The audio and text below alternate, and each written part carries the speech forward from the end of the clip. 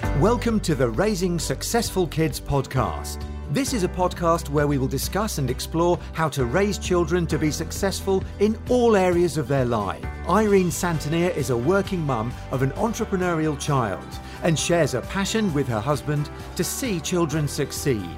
And now, introducing your host, Irene Santonier. Hi everyone, welcome to the Raising Successful Kids podcast. I spent some time recently with a very interesting lady called Kerry Davis Munro, and we had a long conversation sitting in the sunshine, and the podcast went on for quite a long time, and rather than run it all the way through as one podcast, I thought it would be better to have it as two podcasts. So what you're going to be listening to first of all is the first half of the podcast, where Kerry explains about what she does, how she came to being the coach that she is, and we talk a little bit about our relationship with food as an individual and family. And then later on, the next episode will be in 2 weeks' time. The next episode will be the part 2 of that, where we go into a little bit more detail. We talk about different tips and tricks, and we were just having a really lovely conversation sitting on a golf course in the sunshine. So I hope you enjoy the podcast and let me know either way. Thank you. Hello everyone, and welcome to another episode of Raising Successful Kids. I'm sitting with somebody who I think you're going to find very interesting. I know that you're going to enjoy this podcast today, with a lady called Kerry Davis Munro.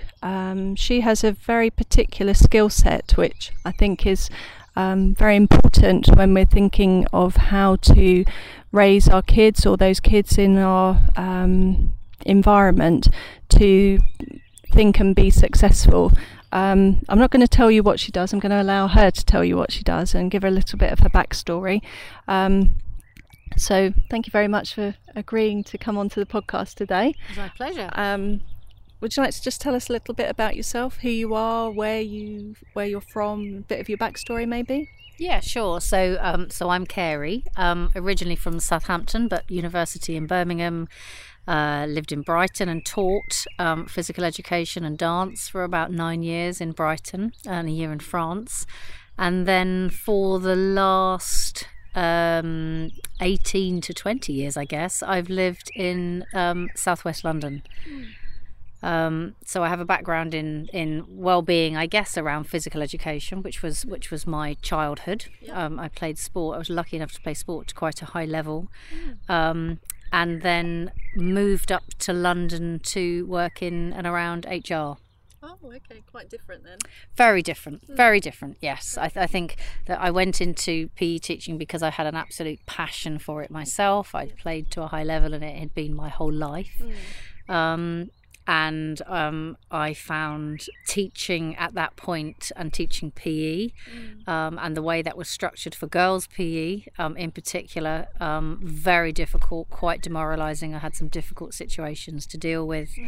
And I decided that so that I didn't lose my love of sport and what it had given me, that I was going to move away from that. Okay. And actually someone who I'd played British universities sport with said to me, come and, my husband's got an HR role, why don't you come and give it a go, you'd be great. So I did, and then I did my qualifications, my CIPD qualifications, and then worked my way up, and then became very interested in well-being, in corporate well-being and corporate health. Okay. And when why was that, if you don't mind me interrupting you? What did you see there that made you interested in that? Yeah, so I think my specialism within human resources and my interest, because of my background in teaching, had always been learning and development and L&D. So I became that became my area of specialism, and I worked on different training programs and became very interested in the concept of presenteeism and employees being at work, and but really not being there in terms of not being well enough to be there, and also not being motivated to be there. So the trainings that I ran were all about attitudinal training and motivational training. You can have you can spend all of your budget on skills. But actually, if people aren't motivated to be there, and certainly if they're not well and they're turning up to work but they're not able to perform to their best, then what's the point of having the skills training? Yeah, absolutely. So at the point that I was pregnant with my first child, I left and set up my own consultancy. But my consultancy mainly focused on well-being. I was way ahead of the game at that point, and people didn't really think that was something to focus on. I didn't know anyone else doing it at that point, and it was a really hard sell, because the idea of having a well-being program and about prioritizing employees in that way just wasn't something that people were thinking about. Now they slap your hand off. Yes. Yeah, but not back then. Yeah. So I think I was going in and talking to people about looking at employees first of all, and forgetting the wider corporate, but looking at the employees within that, and then the wider corporate comes. Absolutely focusing on the bottom line, but the bottom line can only be focused on when you have your employees working to their optimum potential and they want to be there. So that was my viewpoint, and it still is. I still go into some corporates and work with them on well-being, and that's my point of view. Okay. So as far as what you do now, because when you're going into a company or when you're working with clients, what is it that you particularly do? Because well-being is a huge arena, isn't it? Yeah, it is. So my specialism is food, and I am a coach, stroke mentor, but I work with people as a food coach to optimize their relationship with food, which for me, as I guess a prior athlete and somebody whose sport and physical education has been everything, I now realise that you can't outrun your fork, and the most important thing for you is your food and your nutrition. So I had become quite ill. I'd played sport all through my teens and certainly into my 20s, and I think back there we certainly didn't have the information available in respect of what we should be eating as high-performing sports people, the nourishment that we needed, and I hammered myself. I was good, luckily enough to be good at what I did, and I just hammered myself into the ground. So I had a bout of absolutely debilitating glandular fever, where I couldn't do anything but crawl for a period of about 3 weeks. And I was about 14 at the time, so it was quite a critical time before my exams, etc.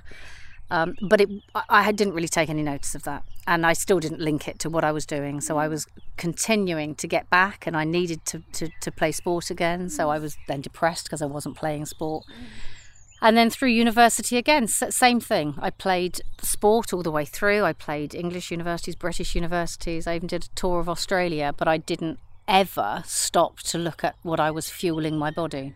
So I had a terrible kidney infection, where I actually slept on a board for a week before I realised what it was, because I thought that I had injured my back doing wall jumps.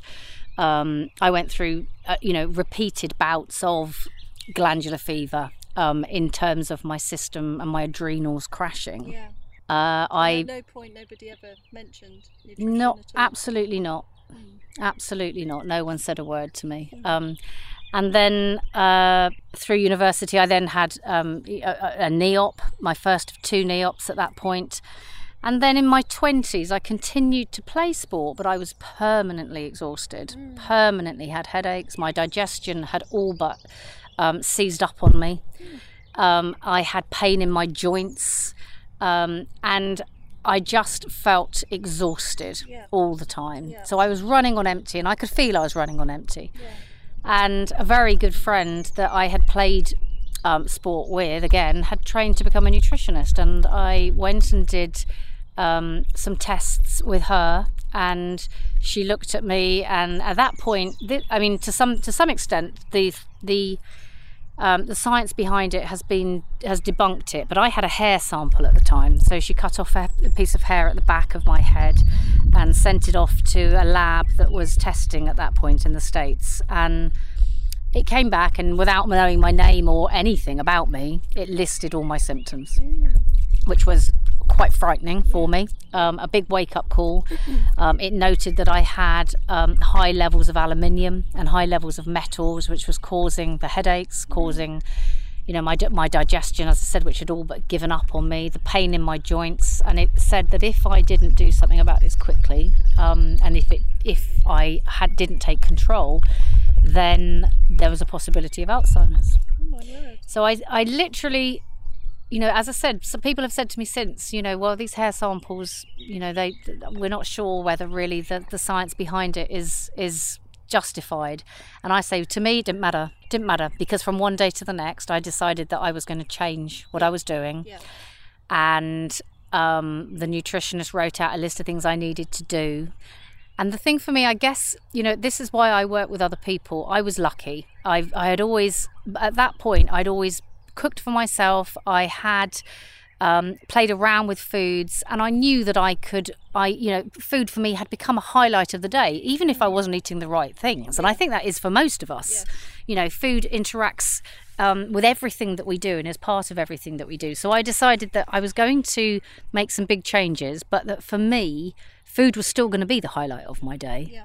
And it was still going to be that important. So I made it my quest to introduce the things I knew I needed to introduce, take out the things I needed to take out, but to create the most delicious and nutritious food that I was going to reward myself with. Okay. And that's one of my key messages that I work with clients. This is about reward. It's not about denial. It wasn't about what I couldn't have. It's all about the upgrades. Yeah. So from one day to the next, I changed what I ate. I changed what I cooked with. So my pots and my pans, which had been causing me damage. I threw away my non-stick pans. I bought my stainless steel and my ceramics. And so from one day to the next, I changed. I then did a course myself. I did a home study course from the Institute of Nutrition. I decided I didn't want to be a nutritionist. I didn't want to go into the science in that way, but I wanted to know enough about it. So I read voraciously around the subject, which I still do. I take part in forums. I read all of the latest science that comes out on different topics. But I decided that I wanted to work with people in a different way. And for me, a visit to the nutritionist was a great wake-up call, and I had a huge amount of information to take away, advice on supplementation and everything else, and I was lucky enough to be able to put that into practice. Yeah.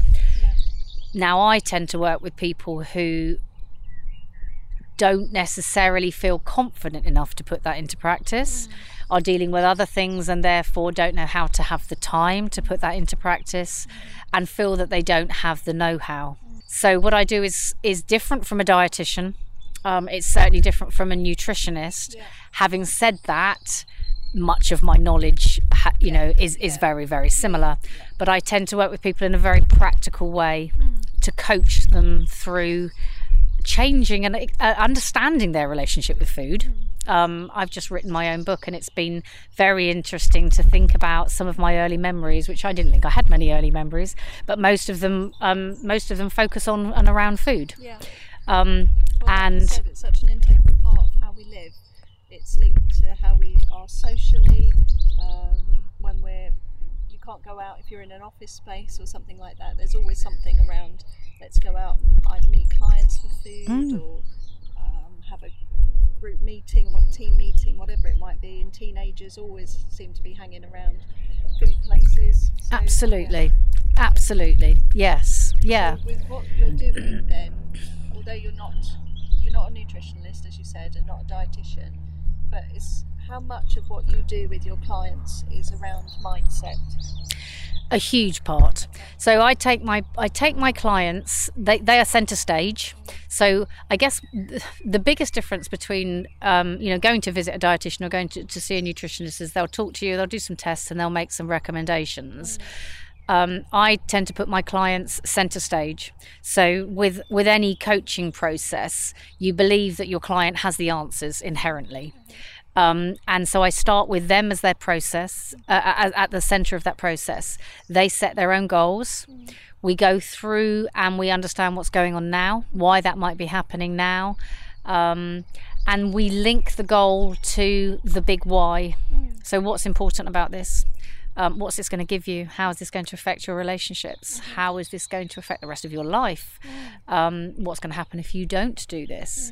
So we connect them to their goal, or I make sure that I connect them to their goal and understand that, because often people will decide to make some changes in diet, but they haven't really gone through the thought processes. And it is 100% mindset driven. Because once you connect and once you understand why you're doing it, and it's different for every client, you know, that's why I don't agree with diets per se. I certainly don't agree with calorie counting or any of that. That's not part of my philosophy.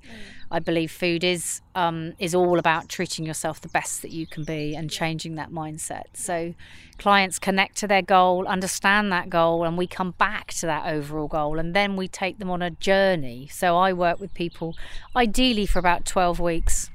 And I would say out of those 12 weeks, when people come and they think they just want to work on food, probably 6 will be on something else. Because you can't isolate it.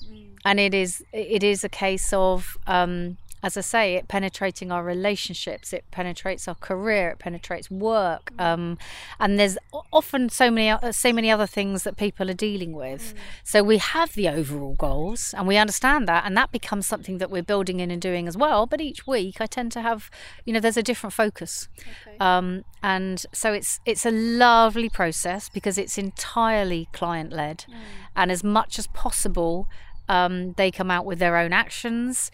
And those actions are very specific, very measurable, and they're accountable. We celebrate the successes, but it's about changing the relationship with food forever, and about it being sustainable. So it's like going on a journey, but and you deciding where you want to go, but actually somebody having the torch and just help showing you the light here and there, or somebody holding your hand to do that. And obviously people come to see me not only just to find the answers themselves, but to then, I can then make something, I can enhance it. So they might say, well, I need to change my breakfast, and I know I can do this and I can do that, and say, okay, so I can give you some really quick wins there, and I can accelerate this journey that you're on. I can make it easier for them. I can support them with lots of my own recipes and the experience that I've had. So that's why people would come to see me. But it's a very it's a coachee led process, client led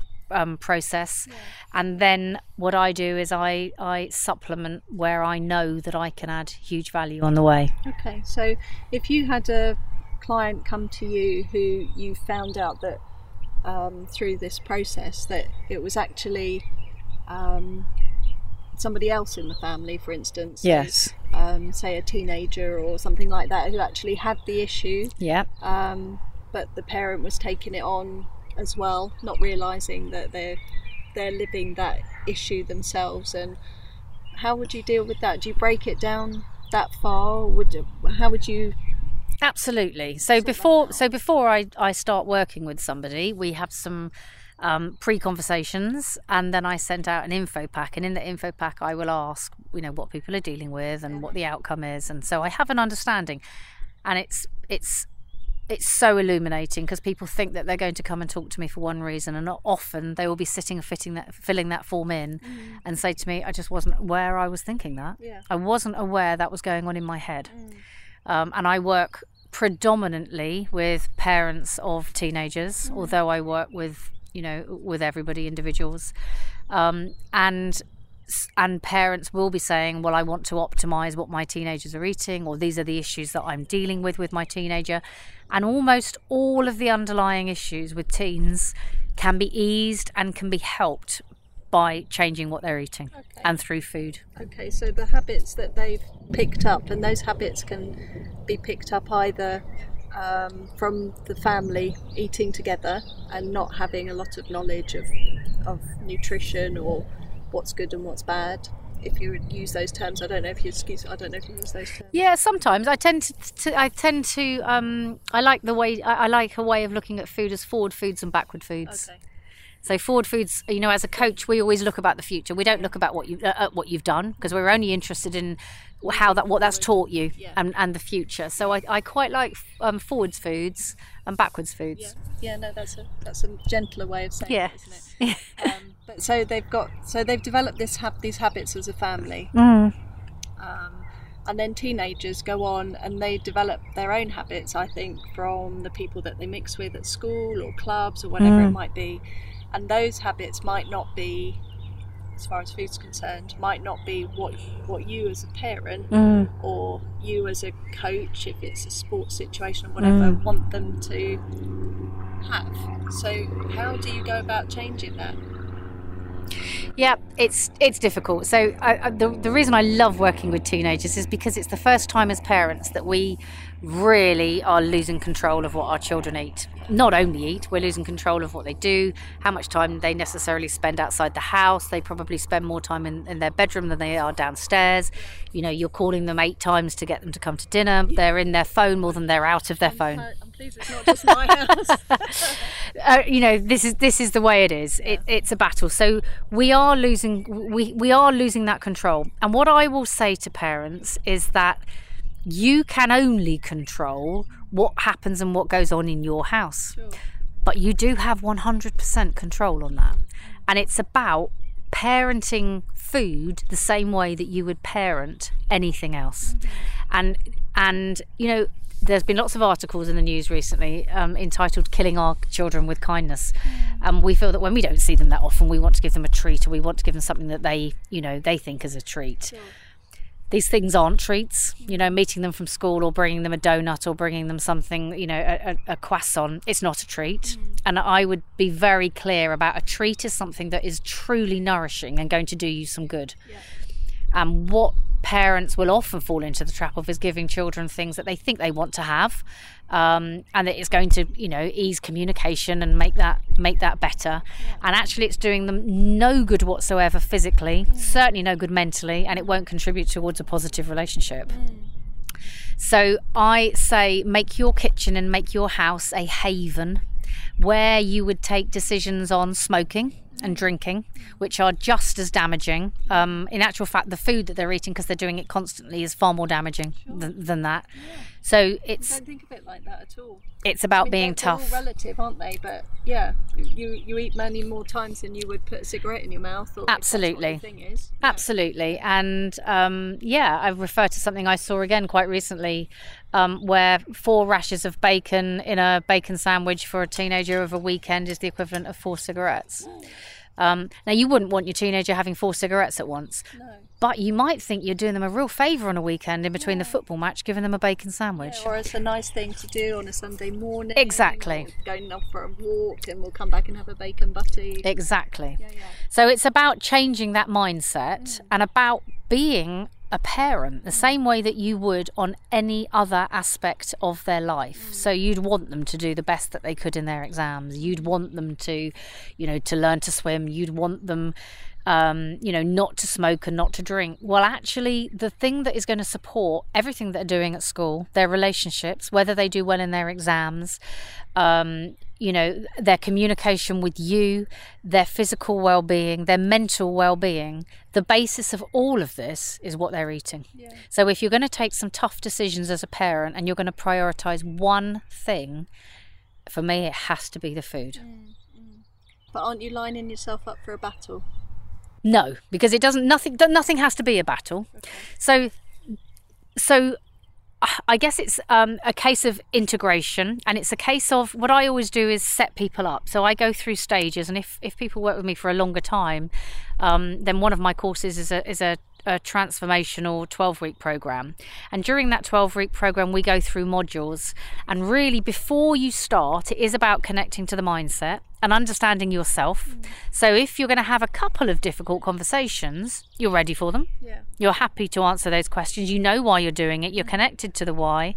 And something that I have said to my children, which they laugh at, but I've said it all their lives, you know, they'll ask for something or ask why they couldn't have a can of Coke or whatever, and I will just look them straight in the eye and say, I cannot let you have that because I love you far too much. And what I'll say to parents is, even if you haven't been doing this up until now, say to them, I have just realised that I have been doing some things that are really quite bad for you. I'm feeling bad about that, and I'm going to put that right. So it's all about the messaging. And certainly it's all about setting yourself up for success. So the stages that you go through will mean that it will be far easier for you.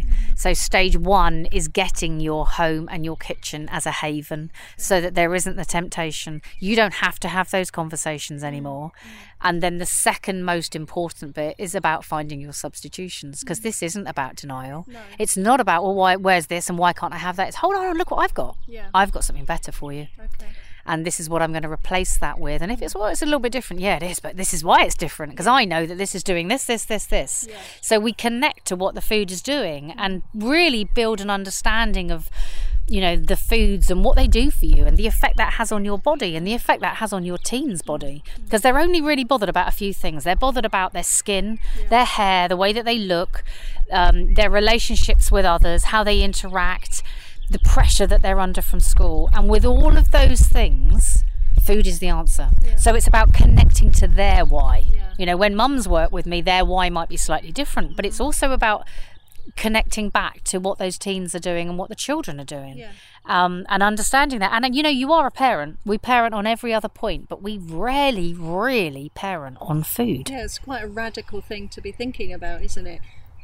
But I mean, I suppose there are parents and people that are working with children who are, I'm going to say restrictive, and that's not what you're, that's not the angle you're coming from. But who do say, no, that's not what we have, or they're consistent in how they eat. So say, for instance, a child is growing up in a vegan household.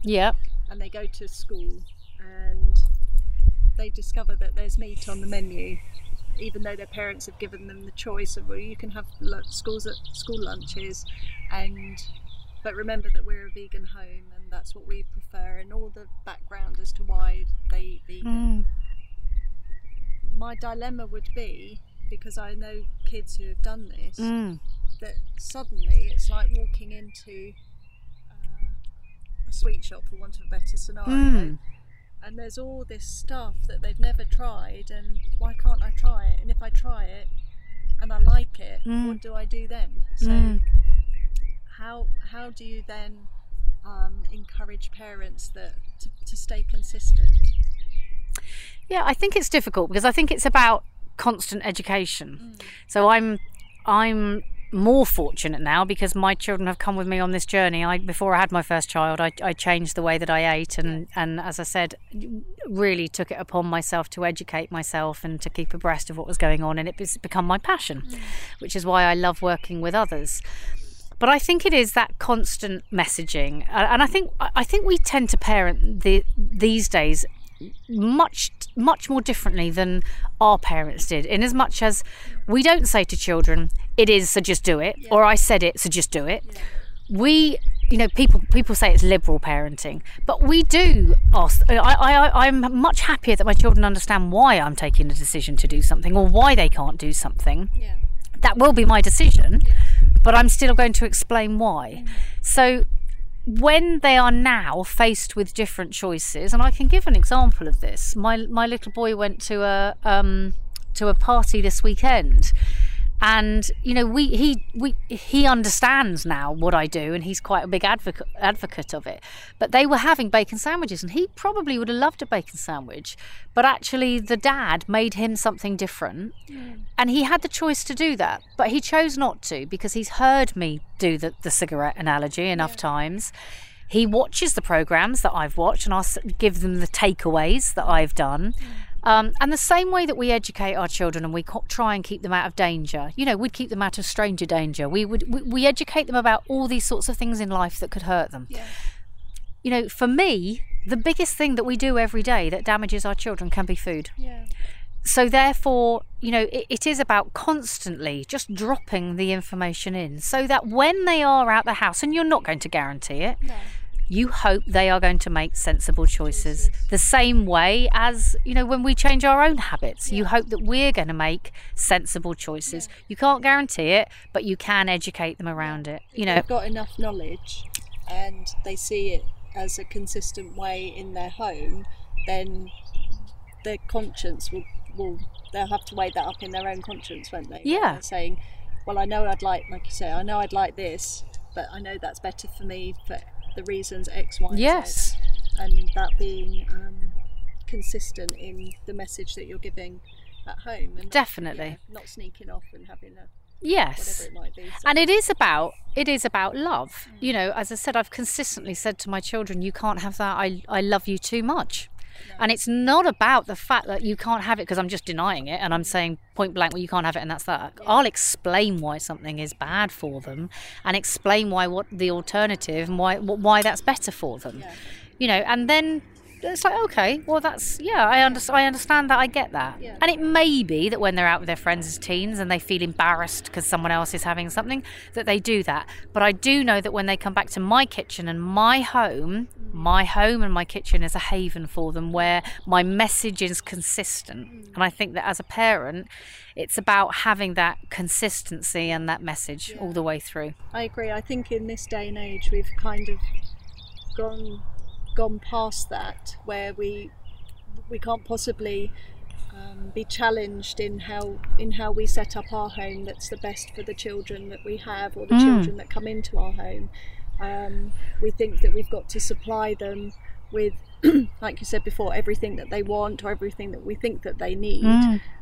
Food, clothes, whatever it might be, internet, all that kind of stuff. And we forget actually that we're doing, like you said, we're doing them a lot of damage by not parenting them safely. Exactly. And I think it is in as I say, in any other aspect. I've never said to my children, do that, it just is, or do it because I say so. I want them to understand why. I want them to understand my reasoning, and they might not agree with me, but certainly as far as food is involved, I couldn't, hand on heart, give them something that I knew was was detrimental to their health. Yeah. And funny enough, I listened to one of the summits I took part in last year and just listened to some brilliant people talking.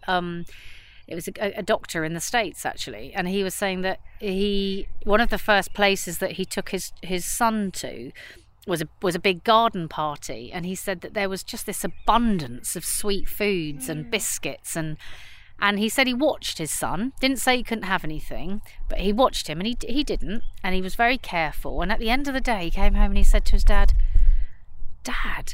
didn't those parents love their children? You know what? And he said, well, yeah, they do. Of course they do. And he said, well, why do they let them have that stuff then? You know? Yeah, it's a very radical way of thinking, I think, in this day and age, because you associate all of those treats in inverted commas with being loving and kind and having a good time and happy memories and all those sort of things. Yeah, you do. Yeah. But often there's, often after those parties there's tears and there's upset because you have that amount of sugar and that amount of empty white calories and the body crashes and then it's very hard to deal with. But, one thing I would say is that, I don't come from a position where I did everything right. Certainly I came from a position where my body crashed and therefore I had to make changes. So, my work as a coach is absolutely non-judgmental. People are dealing with their own issues and people come to this space and understand that they need to look at food for a whole number of reasons. So there is nothing about it that's judgmental. It's all about looking at that relationship and then turning it into something that is beneficial. Yeah, and it's a long journey for some people, isn't it? It is. People might want to come and just do one session or two sessions. I do offer, different packages. I offer a one-off package where we can focus on one thing, but it's a longer change. And in order to make it sustainable and to make it something that you are able to integrate into your life easily and that becomes a habit, we need to do things to form a habit so many times. And that's why for me 12 weeks is my optimal amount of time. Yeah. So one of the things I absolutely dread is every single day I have to think about what I'm going to cook. Breakfast is fine because that's pretty standard every day. Lunch is taken care of.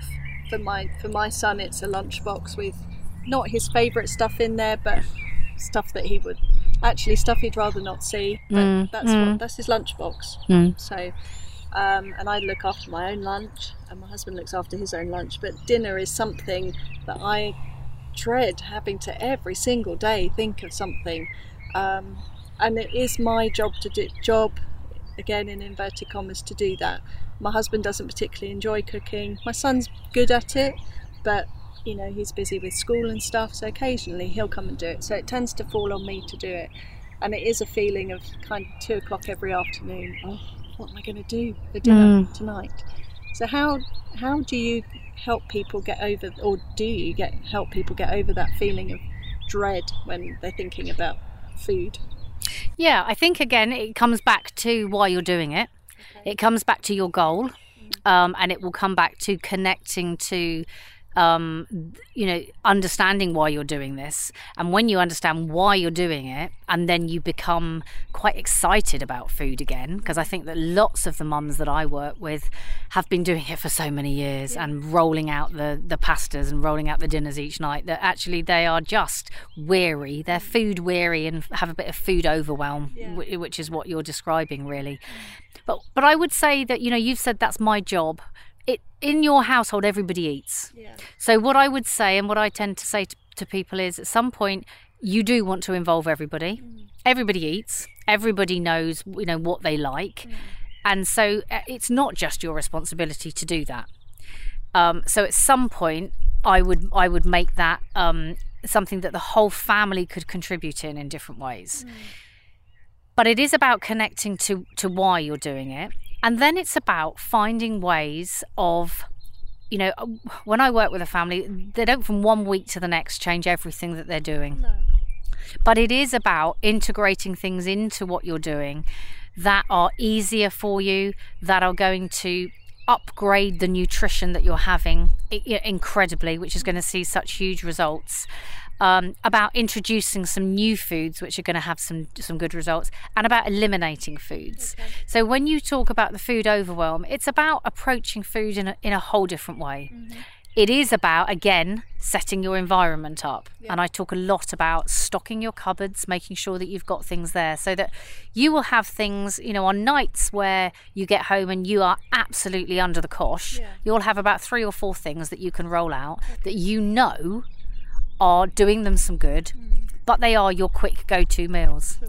On other nights, I encourage, when people have time to prepare for the week so that they have 2 or 3 things ready, which is there, when they don't have the time. But then on the other night when they do have time to actually, people will get to a point where they'll go through a process with me where they will be planning, and we'll go through and they'll probably have 7 to 14 meals on a rolling basis that they're happy with, very happy with. Yeah.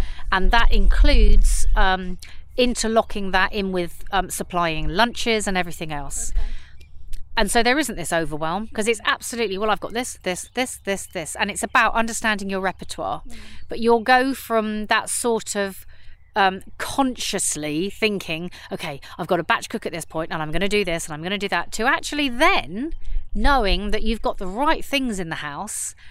So apart from your go-to meals, you'll be able to come home and you'll think, right, okay, well, I've got sweet potatoes tonight, I've got my homemade baked beans. Right, I'm going to do that, and I'm going to take that out the fridge and I'm going to make that. Or I'm going to do my stuffed butternut squash because I can do that tonight. I've got 45 minutes. Nothing that I would do is overcomplicated. It's super tasty, but food has to be the passion of the day. And you saying to me you've got some food overwhelm, I'd say you've got to get the passion back. And that's about finding some recipes which are really going to excite you, that you're going to put in front of your family, and they're going to say, wow, Mum, wow, Irene, that's fantastic, I really enjoyed that. How did you make that? Can we have that again? Can we have that again? So it gets you off your treadmill. And often people that I'm working with are on a treadmill. They they're not necessarily packing the nutrition into their family foods, but it's about putting the zing back in, understanding what it's doing for you again, connecting what it's doing for you, and then building up your repertoire in different ways. And that doesn't mean kicking out everything that you're doing. It might mean adding, first of all, supplementing to what you're doing already. Then it might be adding in a couple of different things, and then it might be experimenting with some new foods. So it's upgraded very slowly, very sustainably, but it's it's about getting you motivated. It's about changing that whole feeling that you've got each night about that, because you're going to be eating that food. So you want something that isn't just, oh, I've got dinner. You want something that's, wow. You know, when I put dinner in front of the children, I'm desperate to sit down and eat it, because I know it's going to taste good, and I know what it's doing for me. I know how that's feeding me, and I know how, I've probably prepared the broccoli in advance, because if you cut broccoli in advance, broccoli is superbly good for you. Anti-cancer properties, and it's full of antioxidants and great stuff. If you cut your broccoli immediately and use it, you lose the sulforaphane, which is that leading benefit. But if you cut the broccoli, and you leave it for a while, it's absolutely fine. Or if it doesn't leach out, or if you cook it immediately but you add a little bit of mustard powder on it afterwards, then you know that you have again dished up a plate of broccoli that's doing them the best. And that gives me such great satisfaction. Understanding these foods and how they work and what it's doing for them, and how that's how that's working for their mental health, and how that's feeding their gut biome, which is going to give them their energy and give them their immunity. I mean, above everything with your children and above everything with your teenagers, you're wanting to build their immunity, and you're wanting to ensure that they're well. And their overall wellness is going to be affected by every mouthful that they put into their body. Not to mention every cell that they're made of, and that keep getting replenished every few weeks, is made from every mouthful that you give them. So that's why it's so important. They literally become the food that you let them have.